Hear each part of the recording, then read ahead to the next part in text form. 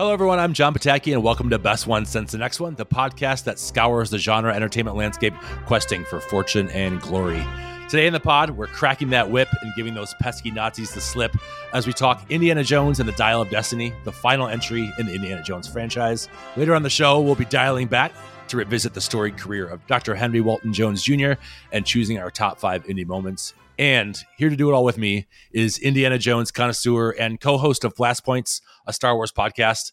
If podcasting has a name, it must be Jason Gibner. Welcome back to the show, actually. Oh, thank you, Jonathan. I'm so happy to be back. This is so much fun. It's your destiny to be here. So before we begin, I'd like to call attention to the fact that you were recently lucky enough to attend one of the biggest events of the year. Stars were in attendance. All the freaks and fans were out. That's right. I'm talking about the Taylor Swift Eras Tour. I was there as well. Has your life been the same since? It has not.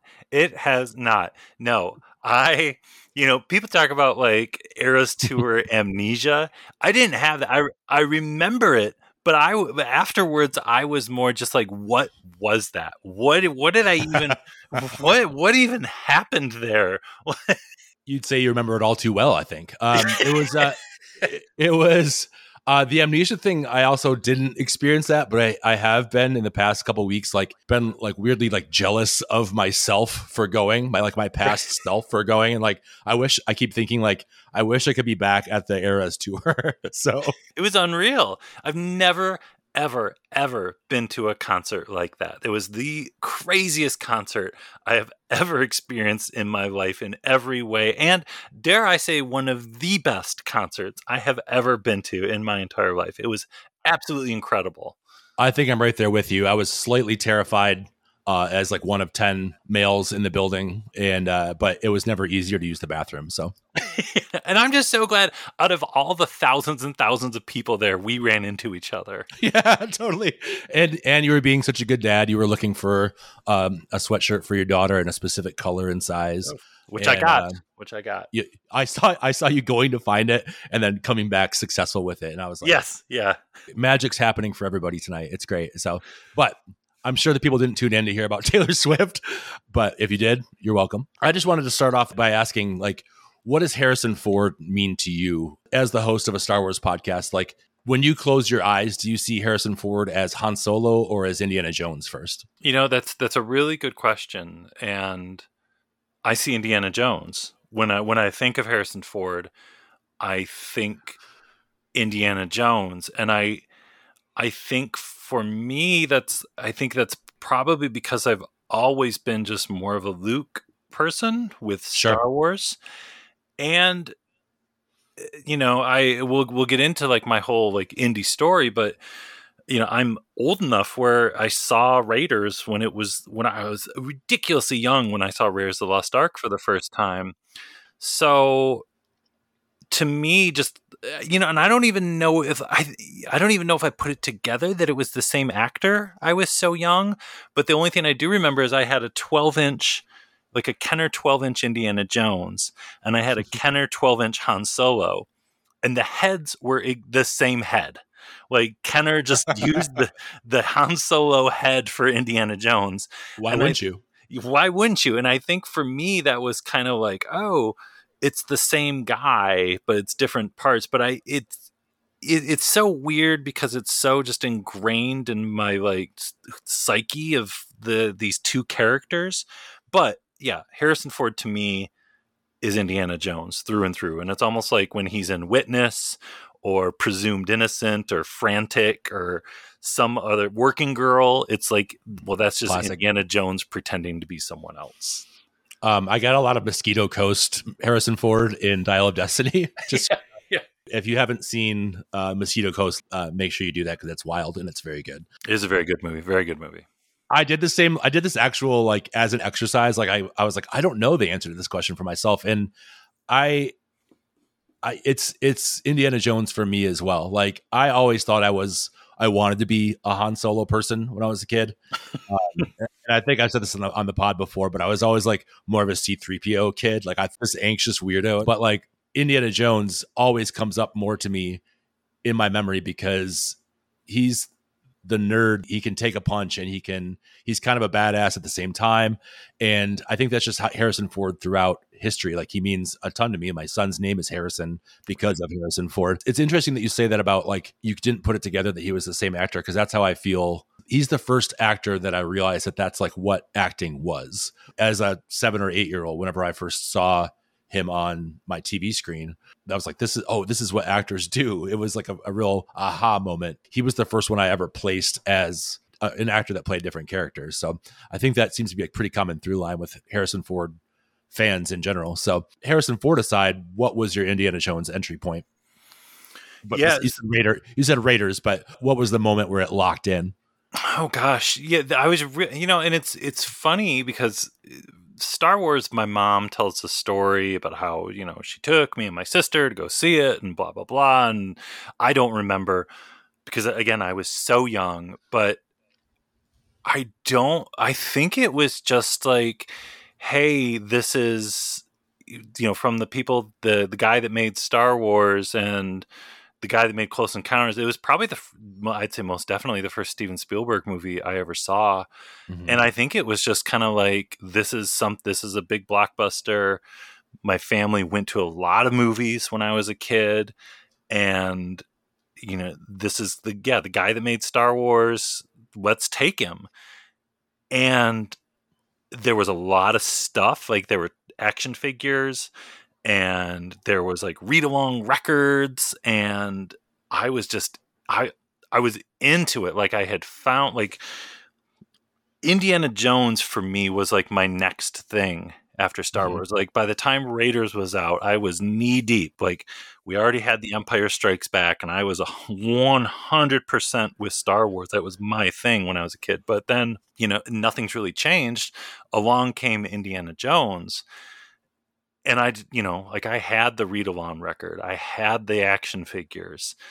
And I had the comic book. And I was like, this is great. I was just immediately drawn to it. I just loved it. And I think, you go back and you watch, like, at least I watch Raiders, and all the time I think about, God, this movie came out in 81, right? Mm-hmm. And right.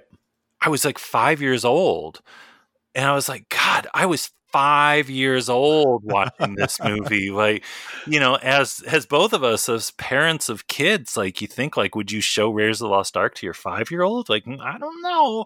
I've been thinking about that. I've been thinking about that lately, where I was like, is it too early? And I watched it to, like, screen it first. I was like, oh yeah, it's too early. It's definitely too early.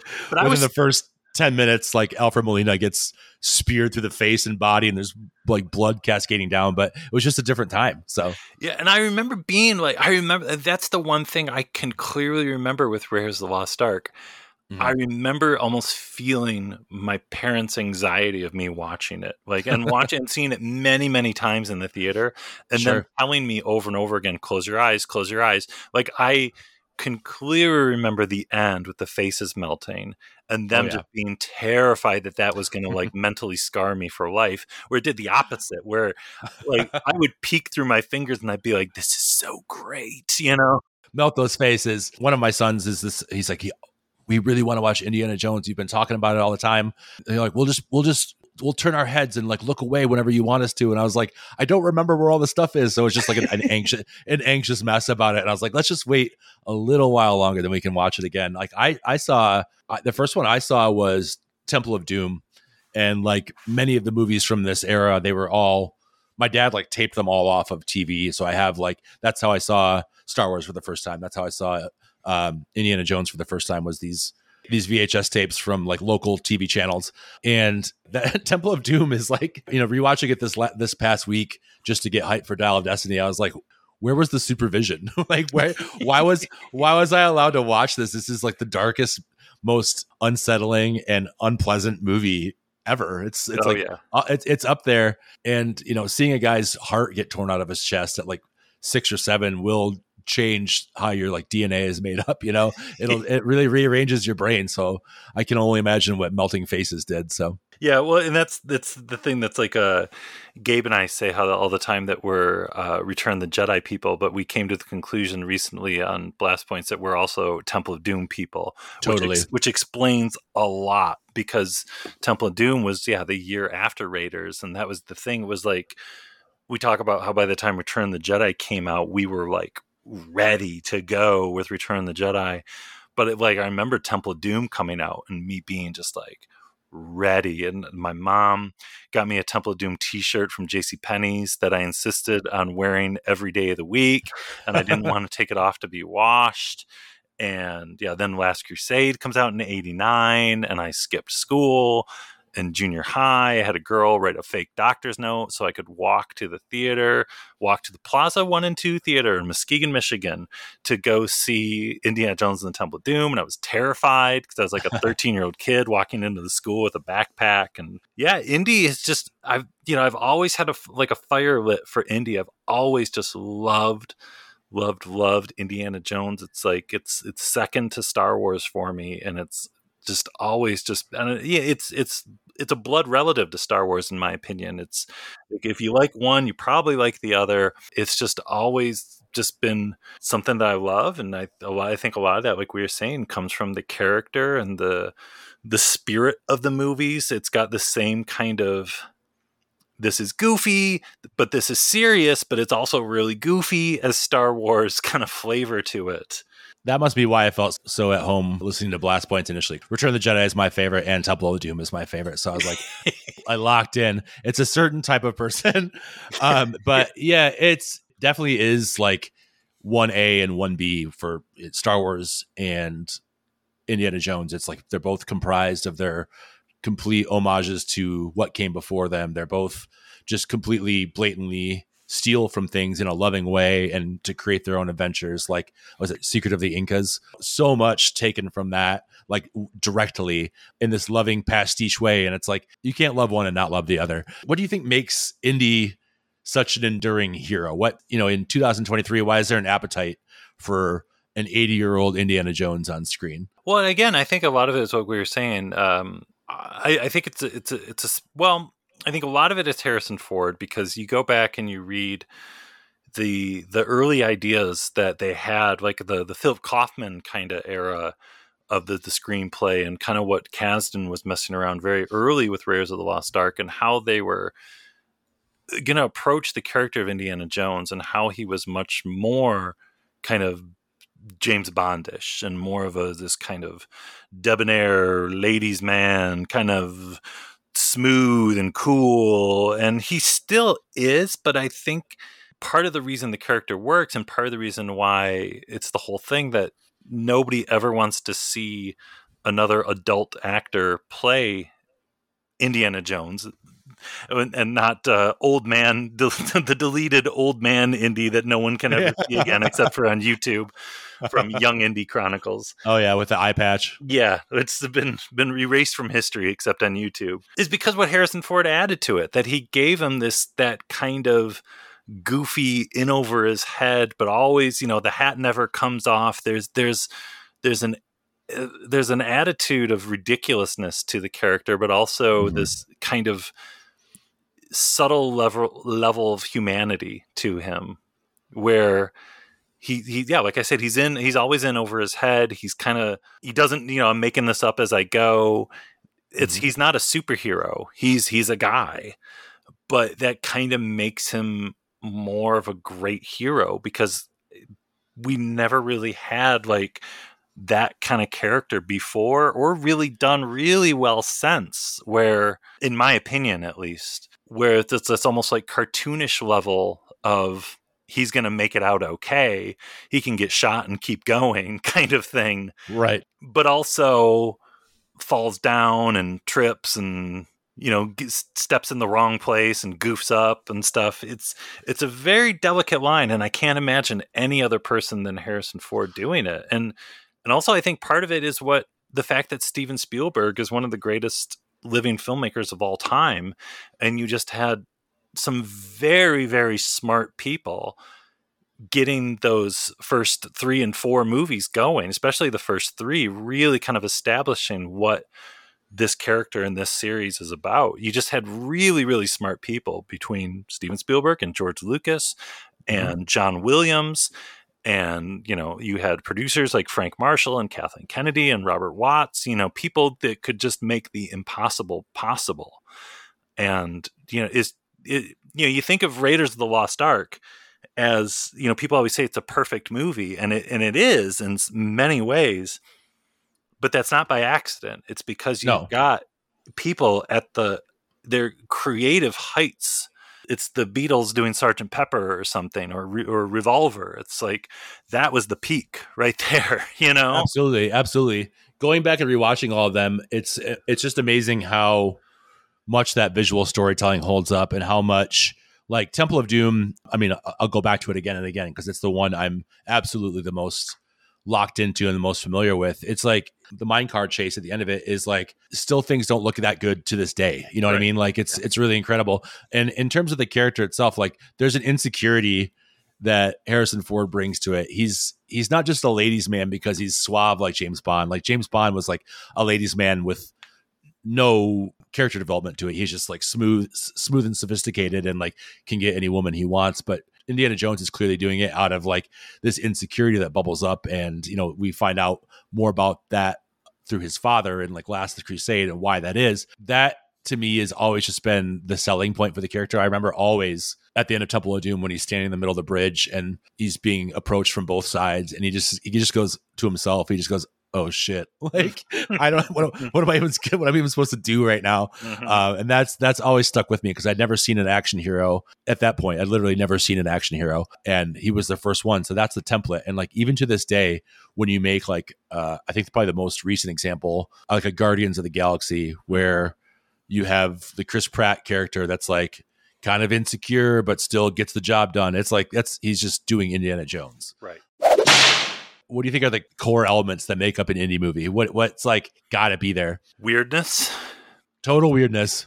And I think that's maybe the most underrated thing. First and foremost, it's gotta be weird. It's something Gabe and I have talked about, especially with this most recent indie month that I don't want to say is finished, because I think we're doing one more indie month episode. It's looking that way. Yeah, it's looking that way. The Raiders of the Lost Ark, the big boulder, the big ball, and even the melting faces and the ark and everything, it's become just part of pop culture. It's become part of like the language of pop culture, that people, the ball chasing Indiana Jones. It's just kind of like, people haven't even seen Raiders of the Lost Ark, and they know that's Indiana Jones. The first time I saw that was in the beginning of Muppet Babies. Right. So, exactly. Right. Exactly. Right. But if you kind of step back and think about it, it's bizarre. It's just crazy. So what, they built this giant boulder up there, and it's gonna like trap him in like he's in like a bottle. It's just nuts. And you just think of the end of Raiders of the Lost Ark with the ark opens up and the power of God comes out, and it just melts the Nazis' faces off. It's just ridiculous, but it's great. And you think of 100% all of Temple of Doom. It's just bonkers. But again, these things have just become part of like our pop culture. And so that's one thing I was happy with Dial of Destiny, that it embraced kind of the wildness of it all. I think that's taken some people by surprise. But so besides the weirdness, fun, that's a pretty obvious one. Indiana Jones movies have to be fun. They have to be fast paced and just a sense of fun to them. Of the kind of the old, like the we talk about all the time, the serials and the kind of adventure kind of, how is he going to get out of this one kind of thing. Intelligent. All Indiana Jones movies have this weird working brain behind them of either historical stretched fact or some basis in something real. Like an Indiana Jones movie can't be kind of dumb. Like, you can't just kind of make something up. I've always loved that the Ark was this all-powerful weapon humming in the box. Well, I guess the closed caption says warbling, which I love that as a descriptor for the sound it makes. I've always been obsessed with the fact that they've taken things you can go and read in an encyclopedia, even with the Antikythera in Dial of Destiny, where it's like, this is a real thing that exists, and we're just making the impossible possible with it. So. And it's like what George Lucas just went crazy with in Young Indiana Jones, where he was just like, okay, well, we're not going to have too much artifacts, but we're going to go nuts with the history side of things and the real, the Che Guevara, the Lawrence of Arabia, the real, Indiana Jones is going to meet Ernest Hemingway, and or Picasso, and that's the whole episode. And this episode's about art, kids, pay attention. Yeah, so, and I love that about Indiana Jones. I love that, that the Dial of Destiny, the Antikythera, is real. And then it's like, wait, what? And then reading about it, and you're like, what? I think that's really fun. And Antikythera is just really fun to say. It is. I probably said it wrong because... No, I think you're right, because I was paying attention to it. I just got back from my second showing of it like 2 hours ago, and I was like, got to remember how to say it. So I think you nailed it. You can't just call it Archimedes' dial. That's boring. Yeah, right. Beginner stuff. I mean, there's romance in an Indiana Jones movie, but kind of an anti-romance. The Willie Scott character is like, it's a romance, but it's like there, then it's not. It's on again, off again throughout the course of the movie. There's that old school adventurer romance to it. I think you hit the ones that were on my list too, especially starting with Being Weird, which is why I never really understood why people had an issue with Fridgegate 2008, but that's all right. Without further ado, let's put on our fedoras, hop into Tuk Tuk, and careen down a giant staircase straight into the heart of Indiana Jones and the Dial of Destiny.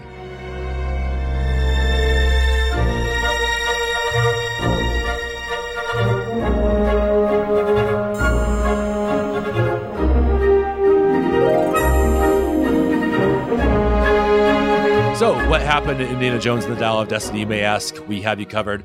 Indiana Jones races against time to retrieve the Antikythera, also known as Archimedes' dial, a device that was the obsession of his former colleague Basil Shaw that can predict the location of fissures in time. Accompanied by Basil's daughter and his own goddaughter, Helena Shaw, and her sidekick, Teddy, he quickly finds himself pursued by Jürgen Voller, a Nazi scientist hired by the United States to land a man on the moon as part of Operation Paperclip. Voller is seeking the device to return to 1939 and kill Hitler so that he may take his place as Führer and change the destiny of the Nazis. Fucking awesome plot. Does Indy succeed in stopping him? Of course he does.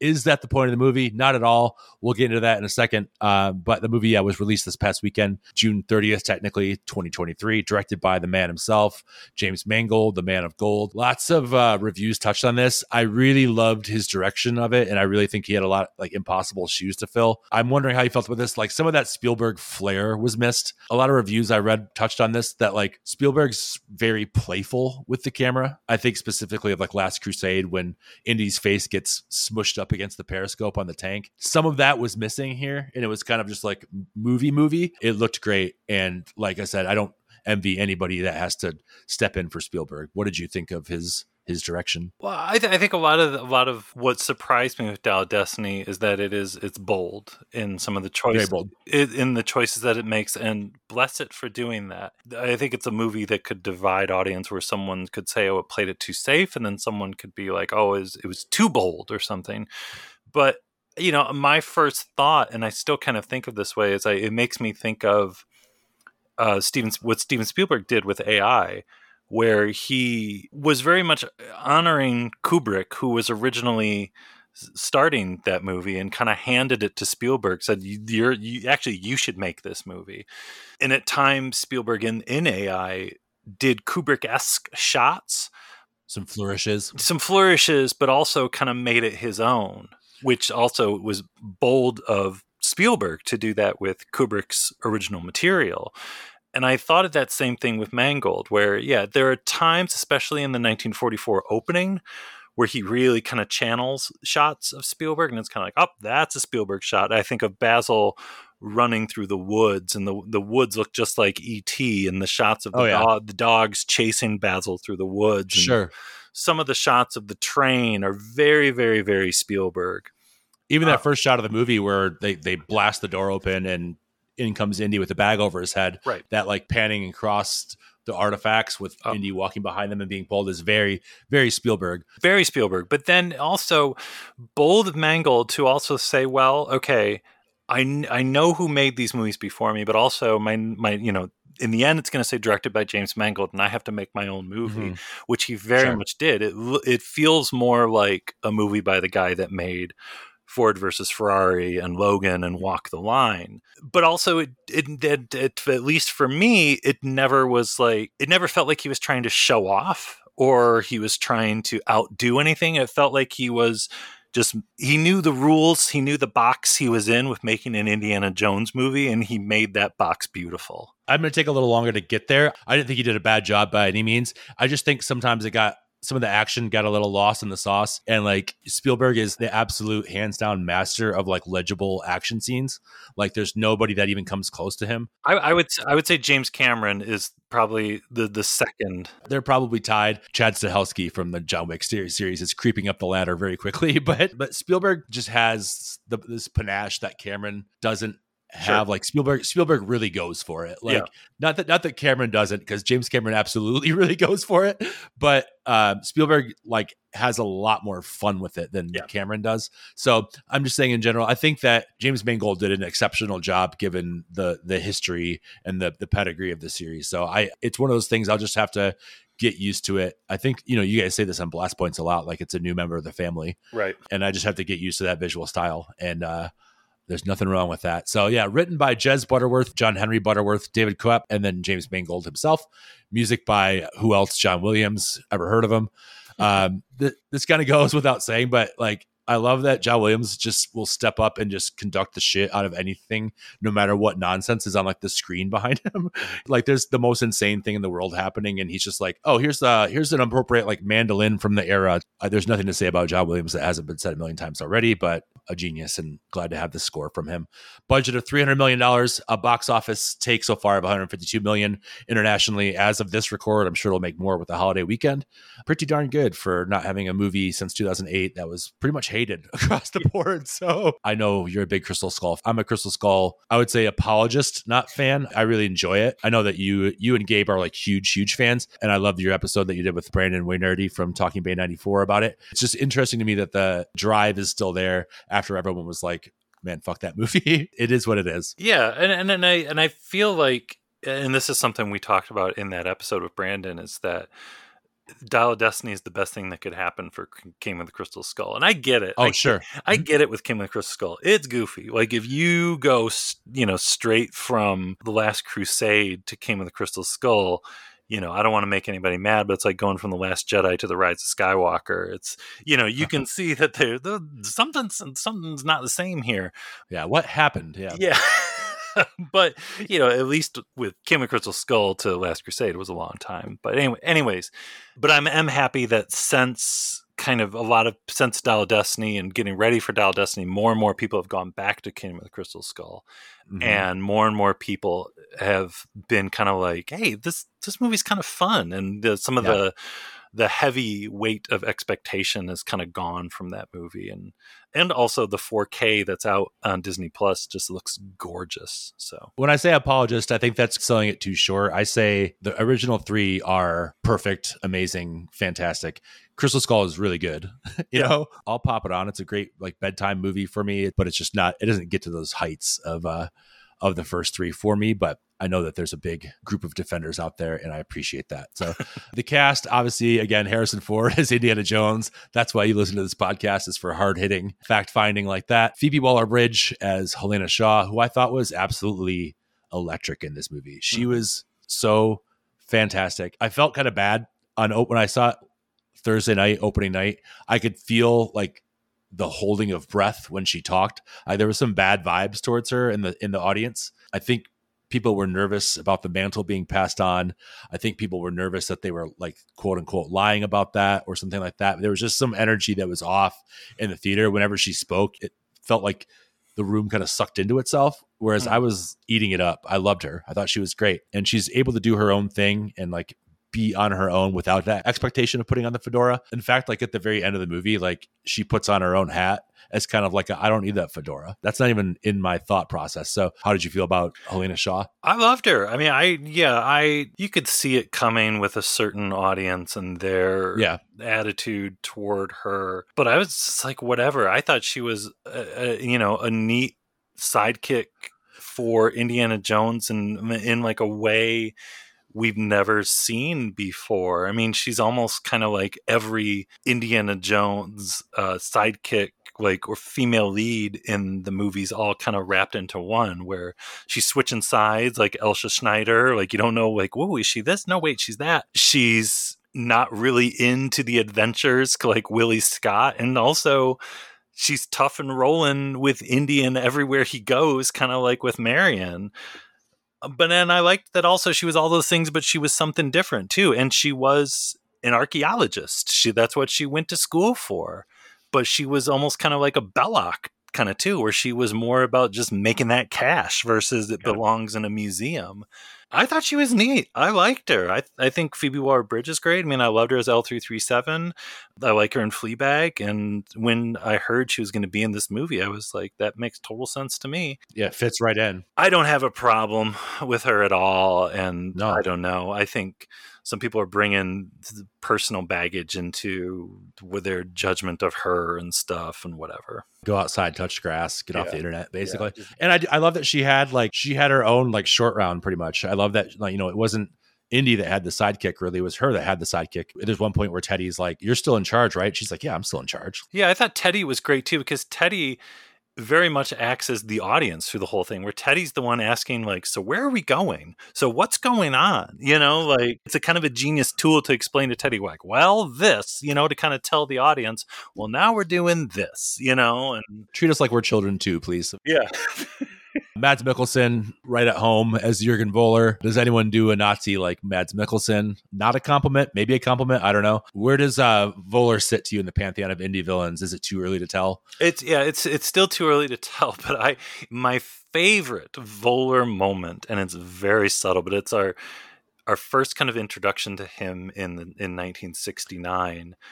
When the hotel guy comes in with the room service, and the disgust that Voller has for him. And when he says that line, like, where are you from? And the guy's like, I'm from the Bronx, sir. And he's like, no, your people. Where are you from originally? Yeah, your people. And I was like, oh God, like sinister. Just the sleaze and the just like, oh yeah, this guy's a Nazi. I just like how horrible Nazi he is. And like Gabe said, Gabe said in our episode, he's so Nazi that he doesn't think Hitler was Nazi enough. Yeah. Ian even says that. He's like, what kind of Nazi wants to kill the Fuhrer? And he's like, me, this guy. Super Nazi. I think it's also too early to tell, but like, I do think he fits comfortably on the shelf with Donovan and Mola Ram and Belloc. As I don't think he's necessarily as iconic as those. Again, who knows at this point? The movie came out 3 days ago. It's a wonderful performance, very understated. He's not like barking through a megaphone in German. He's just very calm and sophisticated, and you know, that mirror of Indy, where they're both relics of the past. They used Voller for the moon mission, and now they're done with him. And you know, Indy's on his way out as well. So great foils for each other. I mean, that's a constant through line for Indy movies too. Is like, I'm just like you know. Antonio Banderas as Ronaldo. Felt he was a little bit underused, but at first, but then on the second viewing, I was like, oh, I think that was purposeful to show like how quickly things can change in life and how mortality catches up to you. It struck me both times that on the boat as they're escaping that scene, Helena's making a joke and Indy's like, my friend just died. Like, I just lost my friend. And that stuck out to me as very purposeful, that he was just like, this is collateral damage and I'm losing more people than I'm gaining in my life at this point. So then we got my man Boyd Holbrook as Clobber. You can never have enough Boyd Holbrook. John Rhys Davies back again as Sala. Toby Jones, magnificent as Basil Shaw. Ethan Isidore, really great as Teddy. Really glad he wasn't just doing a short round impression. He was really doing his own thing, but was still so likable and a really great addition to the cast. And then, of course, the incomparable Karen Allen coming in at the end, spoiler alert, as Marianne Ravenwood. Who else? We'll talk about that ending in a moment, but I think I'm still crying from it. So got me both times. First things first, what did you think? Oh, I love it. The long and short of it, you love it. I love it. I love the Dial of Destiny. I really do. And I wondered when I first saw it, which we'll get into later, if that was the atmosphere at which I viewed it the first time in, how much of that was informing my opinion. And it was the nice thing seeing it again a couple times on Friday and just seeing a much calmer atmosphere, which we'll talk about a little bit more. But and just kind of being like, yeah, I do. I really love this movie. I love that.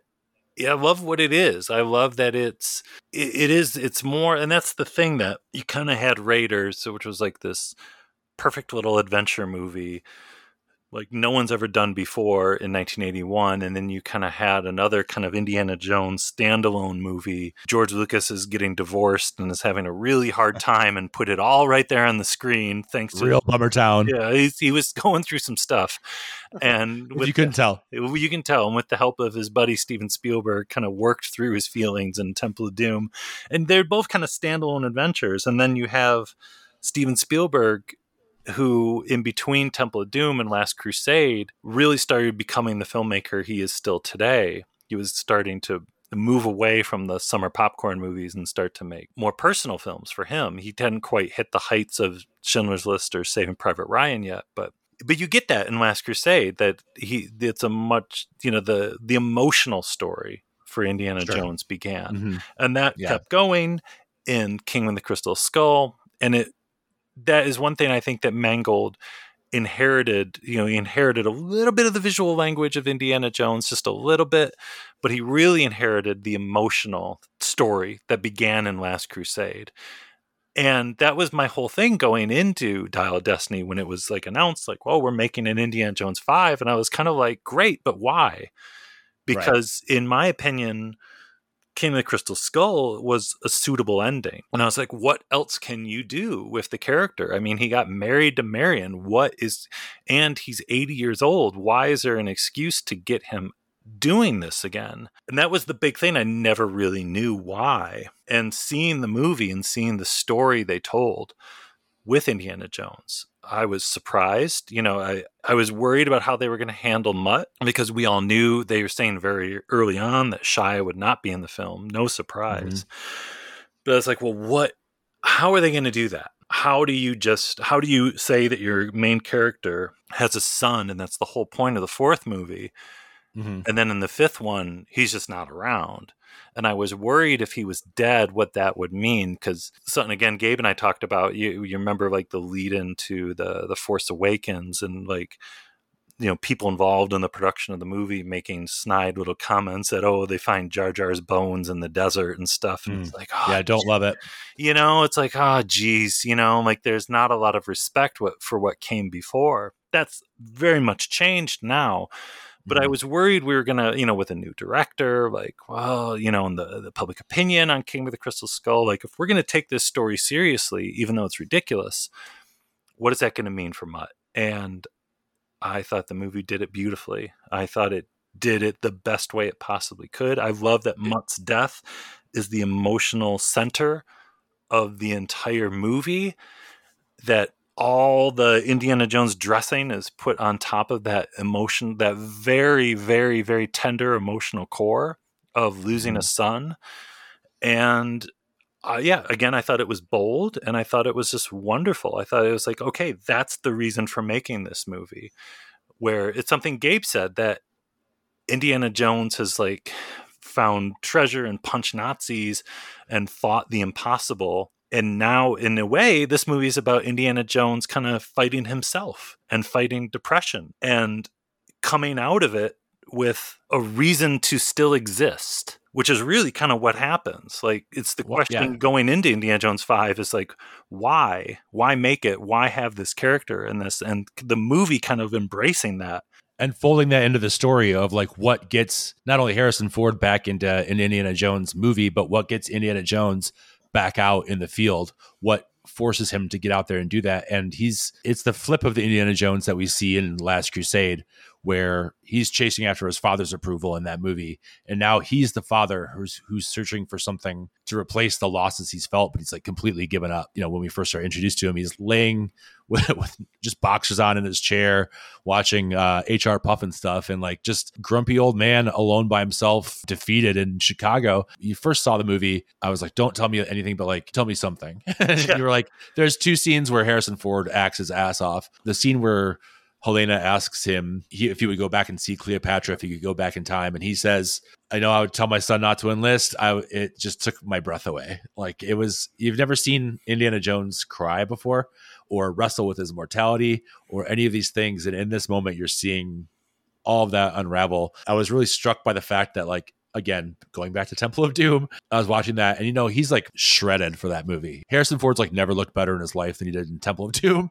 Maybe Witness, I don't know. Just that contrast of Indy in Temple of Doom versus him like walking to go yell at the party going on in his apartment complex. He's still looking good, but like his body's completely like withered and aged, was really striking and really made me think about my own mortality that I've watched not only Indiana Jones, but Harrison Ford grow up on screen. And this movie really handled it in such a deft way. I don't know. I'm glad I saw the movie twice. It would have been a slightly, not completely different, but like a slightly different conversation, because I spent my first viewing of the movie like really anxious about the time travel angle and what they would do, especially since I just saw The Flash, which was like the death knell of society. I could not handle that movie. I was like, this is just like anti-culture. I don't know what we're doing here. I was like, if I see a resurrected Sean Connery on screen at any point, I'm going to walk out. The way that they handled the time travel is not what I expected. I'll say that. But the fact that it's not even really a time travel movie, it's a movie about you need to end up where you are at, no matter what path you're on, where you're supposed to be. And there's no amount of going back to the past and changing. Even with a mystical artifact, even with mathematics, even with magic, even with anything, you can't go back, and you have to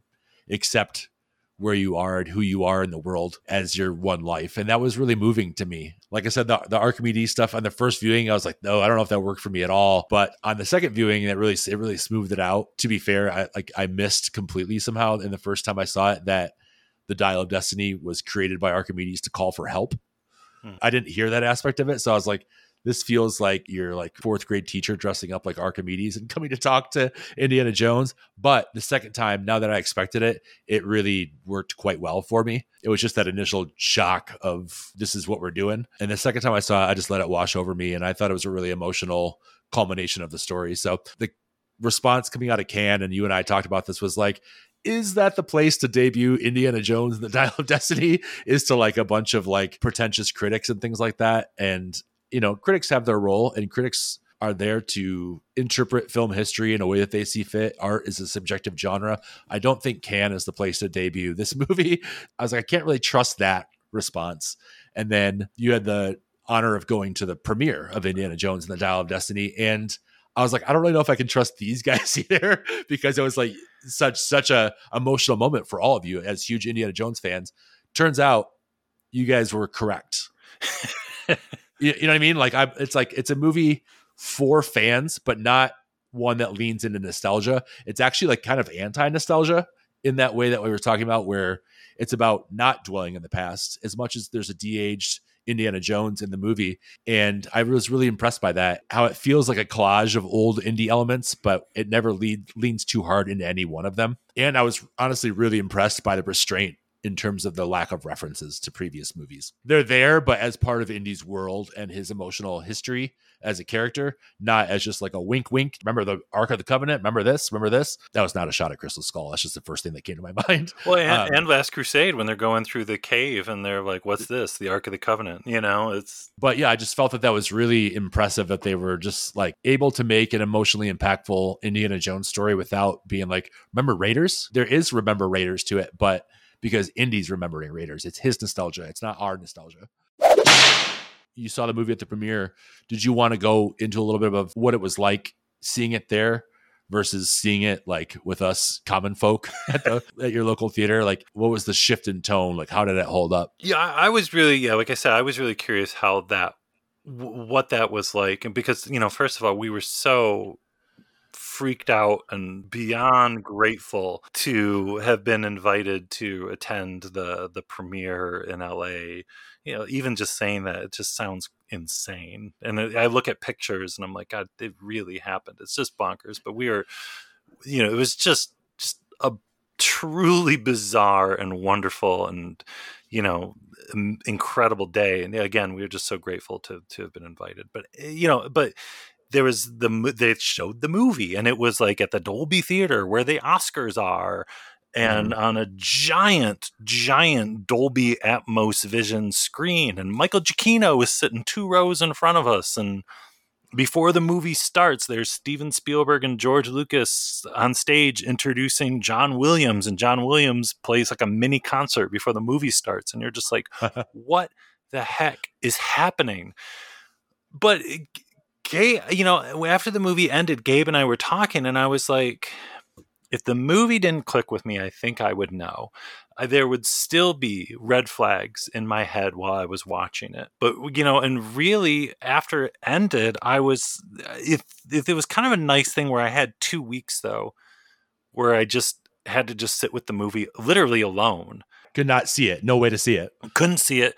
Could only talk to a handful of people about it who also saw it, who were there. But we all were kind of like, we liked it, right? Yeah, we all really liked it. It wasn't just that, the magic of that night, which was magical, but it was like we was like, no, that was good. I liked that. And I liked it, I think, for the same reasons I was talking about earlier, because I picked up on that stuff right away. It was that stuff that surprised me. But it was nice watching it just on Friday afternoon in a theater with a handful of people and just having a real kind of chill viewing experience. And so much of it I had forgotten. Like we talked about concert amnesia with Taylor Swift. I kind of had Dial of Destiny amnesia, where there was like, oh yeah, this part, and like, oh yeah, this was so good. And it was just kind of nice. Yeah. Especially the second and third times on Friday, just kind of like settling back into it. And, like you said, like Gabe and I say all the time, like bringing a new baby home, like a new member of the family, of kind of being like, yeah, you're a member of the family now. I've got your bedroom ready for you. You're right. Let's get to know you. Let's get to know you. Welcome to the family. Because I was really curious on if I could judge the movie fairly with that kind of super magical introduction. But there were people at that premiere in Los Angeles who walked out being just like, no matter how much the hype of that day led up to it. For some people, it wasn't working for them. But for me, I was like, yeah, I know I like this. There's qualities in this that, yeah, no matter how much they buttered us up before it started, there was stuff in there I really, really liked.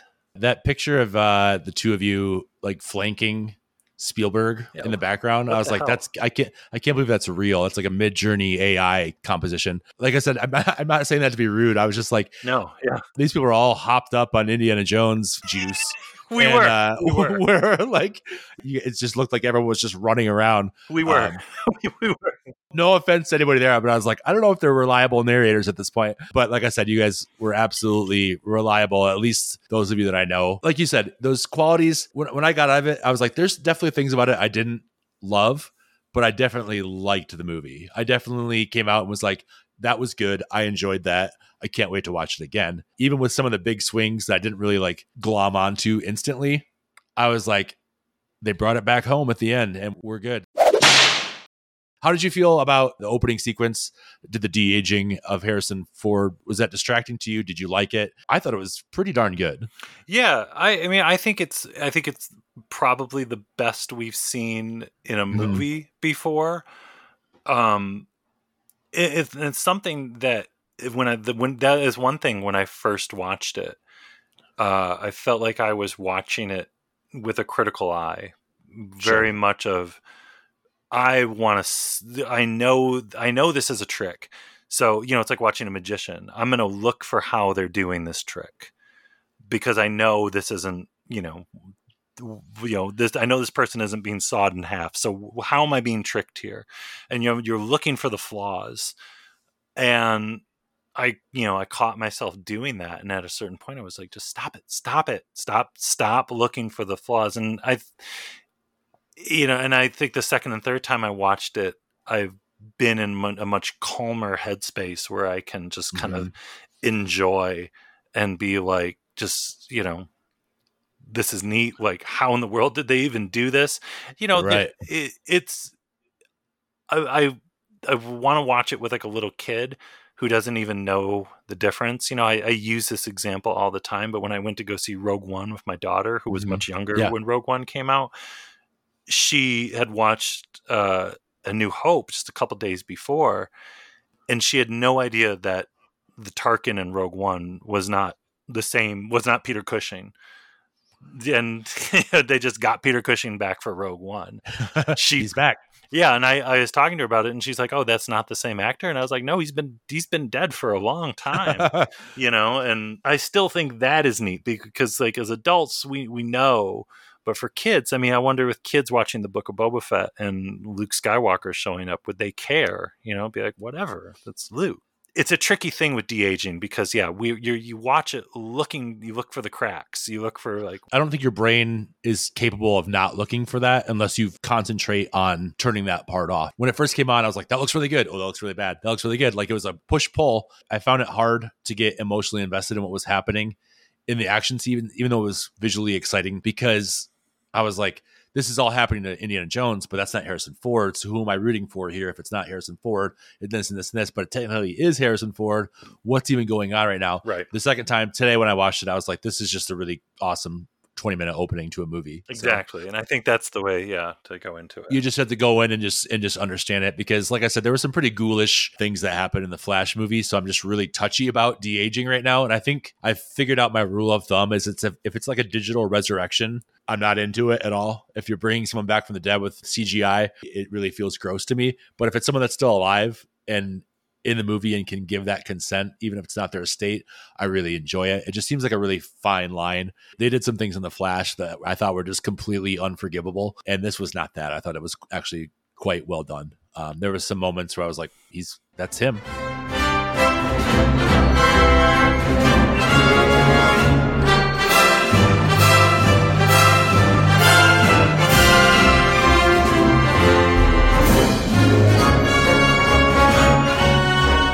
You know, it's an indie movie, so 9 times out of 10 going to be about beating up Nazis or finding artifacts. But let's talk about the larger theme of the movie, the time and destiny and where do you belong in history and the story of history. To me, like, you know, the "it belongs in a museum, so do you" exchange from Last Crusade is like the framework for this whole movie. Where do you belong when society is moved on and looking towards the future? I think a lot about Marshall College bustling. You know, everyone's like super horned up for Indy in all of his classes, like giving him apples. You know, everyone can't wait to go to Indiana Jones's class, but he's here in Chicago and his lecture is not well attended at all.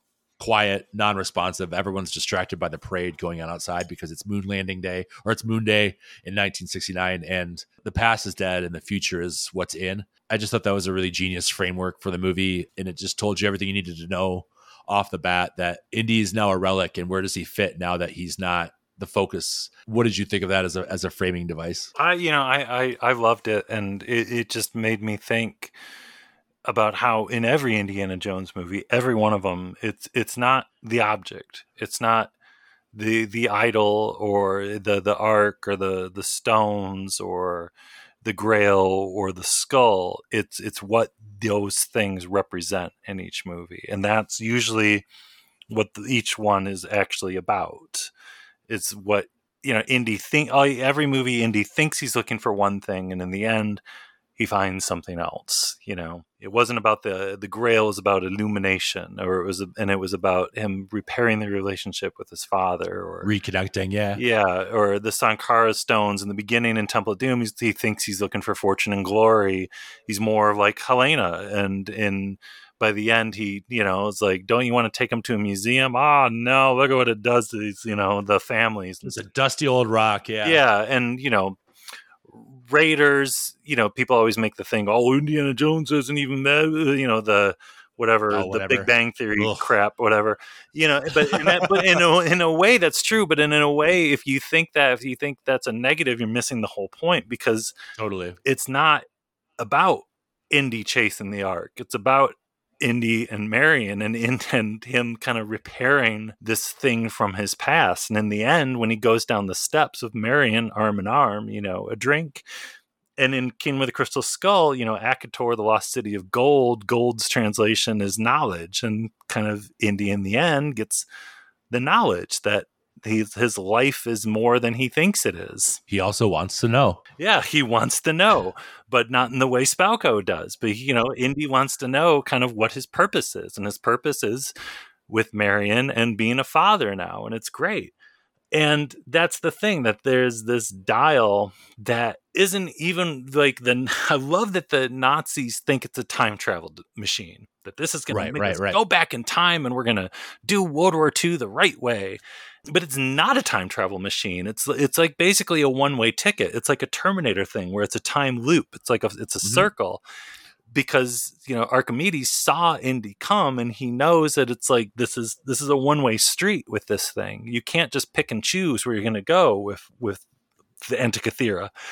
You're going to go here, and then you're going to go back to there. It's wonderful too, because like we were saying, it's the whole thing that Indy very much, like you said, like, what would you do if you had access to time travel, like Cleopatra? And he's like, I would go back and stop my son. Well, you can't go back. You can't go back to the past. Like, you can't correct the wrongs of your past, but you do have to be there in the present. And that, absolutely, when the movie starts, Indy is not in the present. I mean, he is a teacher of history.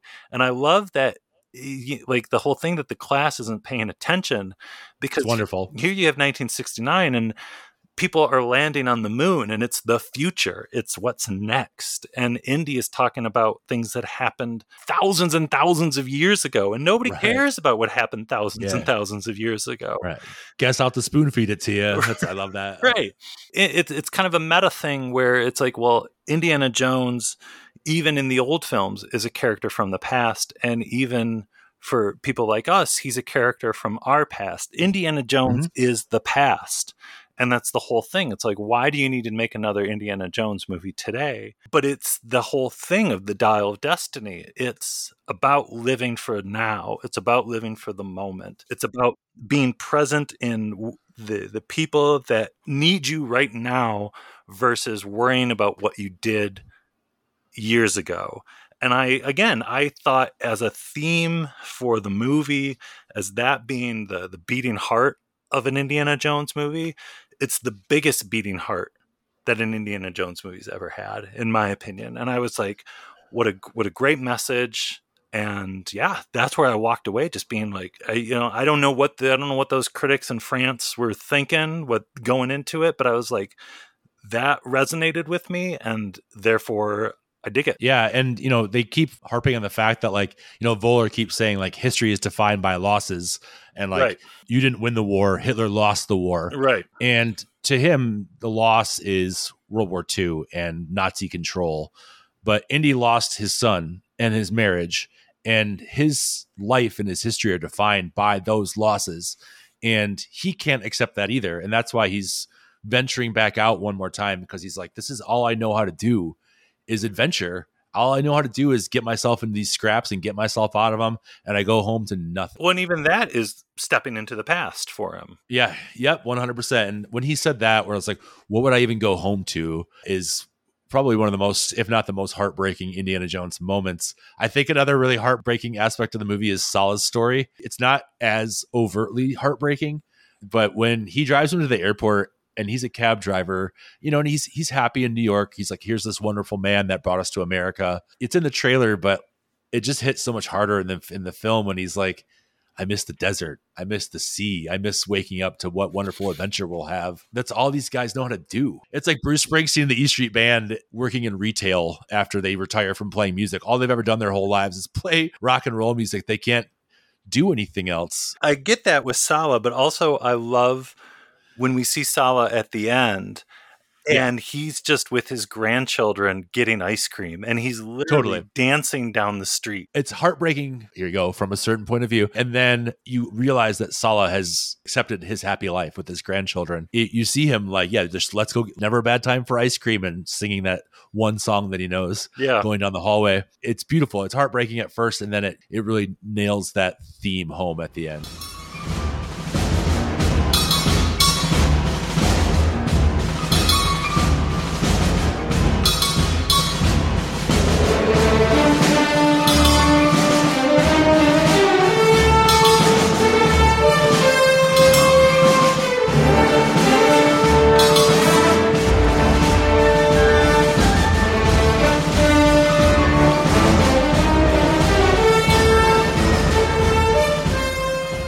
This concept was kind of developed before I realized that the dial was not a time travel device. It was more a framing device. So that's open to interpretation. That's where I'm standing now. I'm saying more that, like, this dialing back to our top 5 indie moments, I was like, the segment's kind of defunct now because it's not about traveling through time to these moments. But we're also on a podcast and it's all made up, so it's fine. We're going to basically go through our top 5 indie moments, not like the most iconic, but just the parts that really make us love indie movies the most. What's your number 5? My number 5 is the jungle chase from King with the Crystal Skull. Oh, yeah. Maybe an unpopular one, but I love that cartoony, ridiculous jungle chase. I love Spauko and Mutt sword fighting on top of the 2 little cars. I love Mutt swing with the monkeys.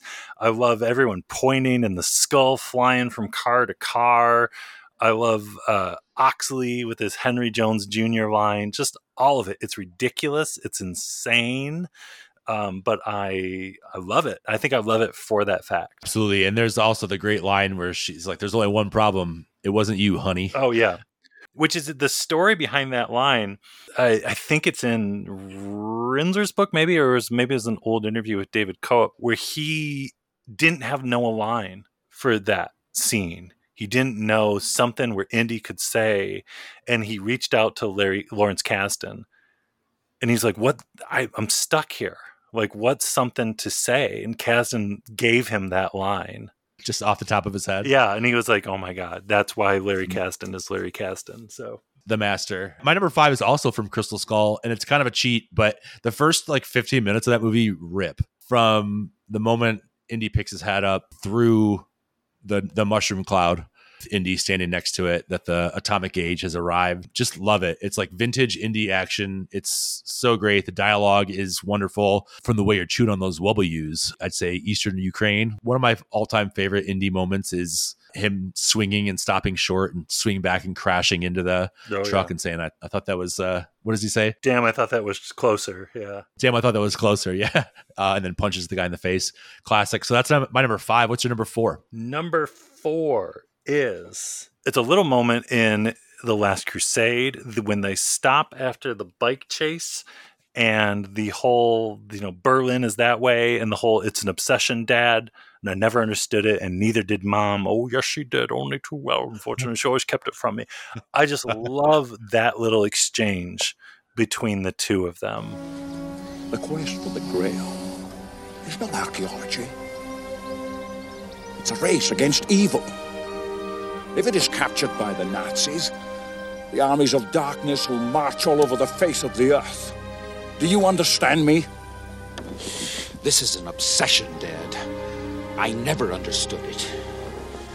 Never. Neither did Mom. Oh, yes, she did. Only too well. The first time they ever talked about Indiana Jones's mother, just that little tiny moment with Sean Connery and Harrison Ford. I just love that scene. I might have an Indian Sean Connery moment later on my list, but my number 4 is also from The Last Crusade, but that is a wonderful moment. Any time in Last Crusade where they're quipping at each other like that is solid gold. My number 4 is the tank chase in Last Crusade. For me, it's like quintessential indie action scene.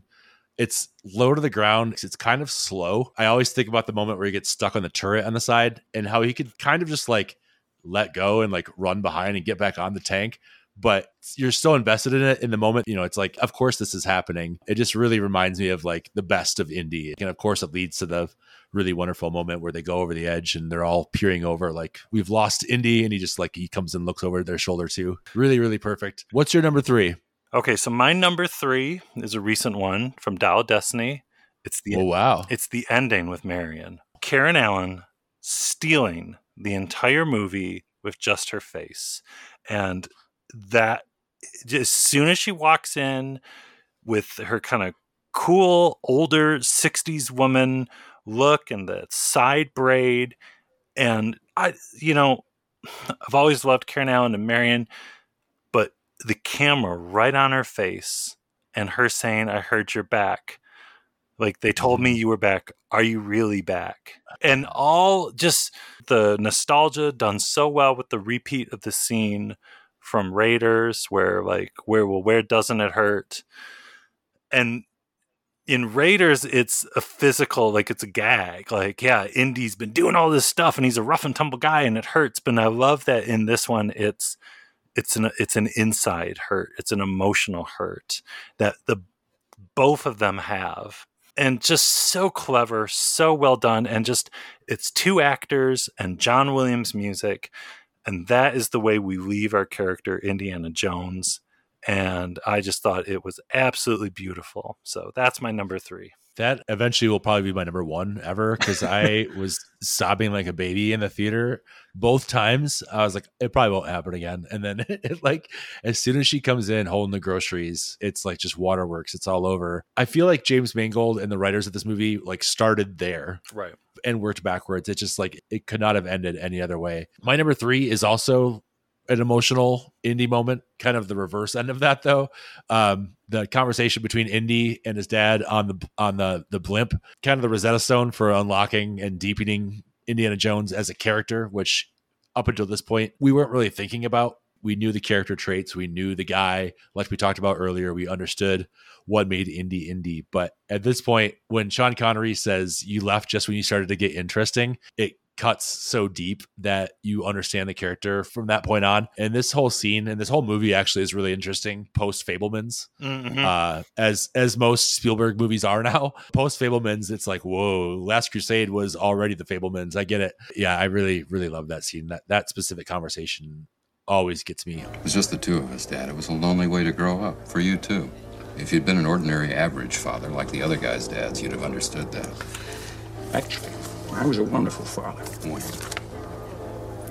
Did I ever tell you to eat up, go to bed, wash your ears, do your homework? No, I respected your privacy, and I taught you self-reliance. What you taught me was that I was less important to you than people who'd been dead for 500 years in another country. And I learned it so well that we've hardly spoken for 20 years. You left just when you were becoming interesting. Dad, how can... Well, just 2 amazing actors that are just so good at doing so much by doing so little. You know, you have 2 incredible performances in that movie, but none of them are going nuts. You know, it's both very like subdued, kind of realistic performances in a completely unrealistic setting that is an Indiana Jones movie. Just wonderful. What's your number 2?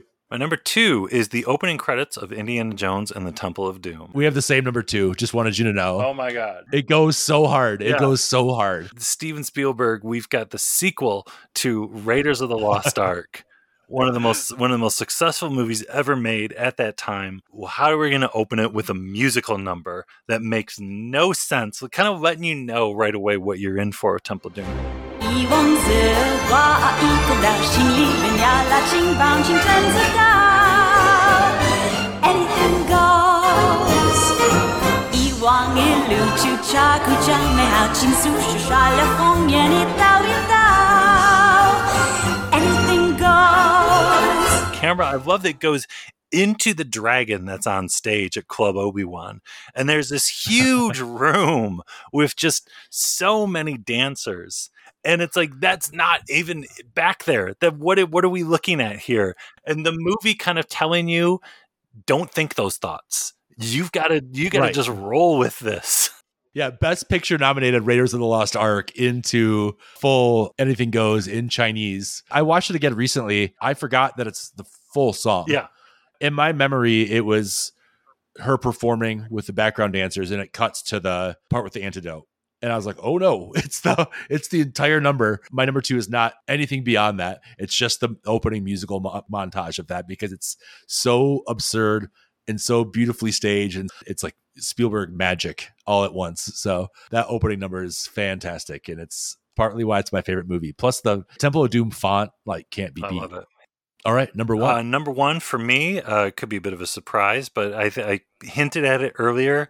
The face is melting in the end of Raiders of the Lost Ark. I think it's a nostalgic, it's a personal thing for me, but also it's Chris Walas. I love the direction that Chris Walas got for that. Was just like, I don't know, just make faces melt, and it's Raiders of the Lost Ark. Like we said, it's ridiculous. It's part of pop culture. You forget how ridiculous it is, but the faces melting is such like a what in the world kind of thing, where suddenly it goes full like gore gross out. And just, we're not just going to kill the Nazis, like the Ark just like kills them, blows them back, and they die or something. No, it's got to be this grizzly melting them down to their skulls. And they burst into flames. Yeah. And like one guy gets deflated like a balloon. I think it's, like I said, it's very nostalgic, because I think for me at 5 years old, it was very much just like, this is the coolest thing I have ever seen in my life.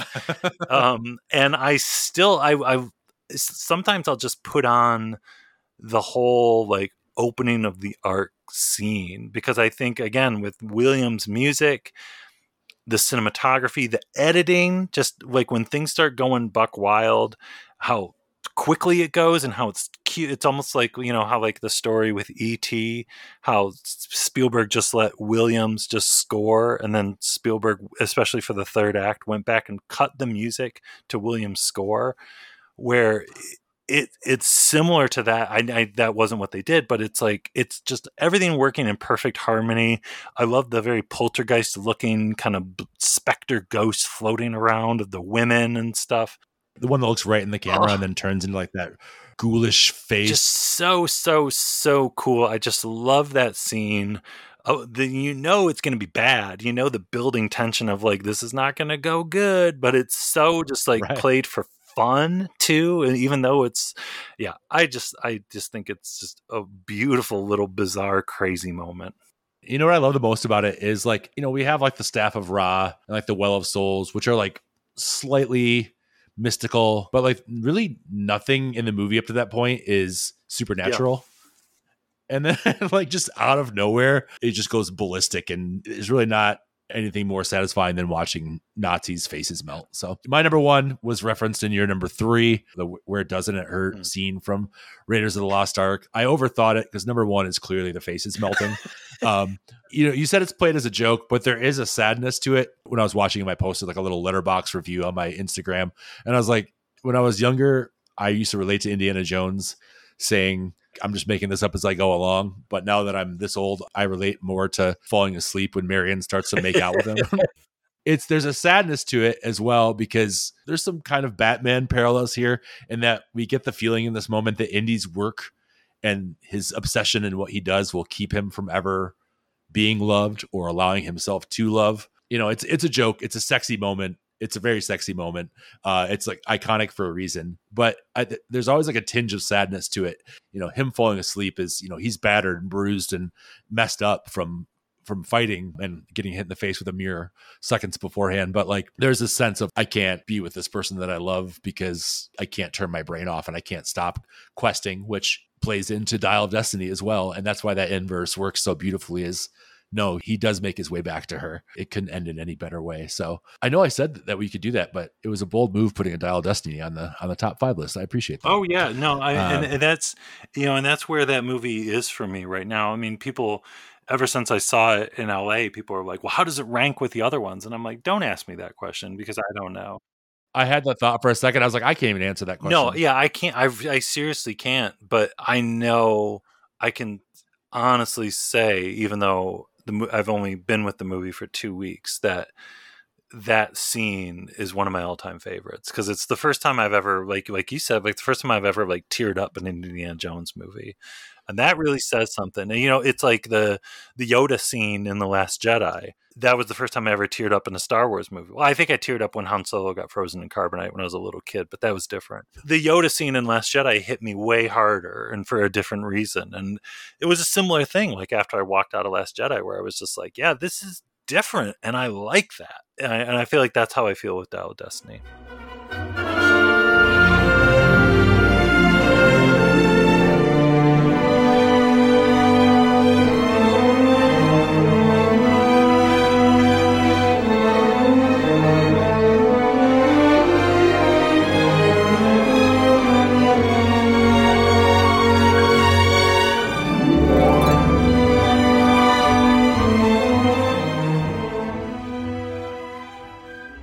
Jason, thank you so much for being here and doing this and taking the time. I'm sure you're indie podcasted out, but maybe not. Yeah, right? Yeah, we made a big deal in our Dial of Destiny episode. We were like, this is it, and now we're going to go back to Star Wars, and we've got an idea for kind of a follow-up to Dial of Destiny, so we're brewing on that. So I think we're going to do one more Dial of Destiny, and then as we start inching closer to Ahsoka season, we'll be bringing the Star Wars furniture back into the house.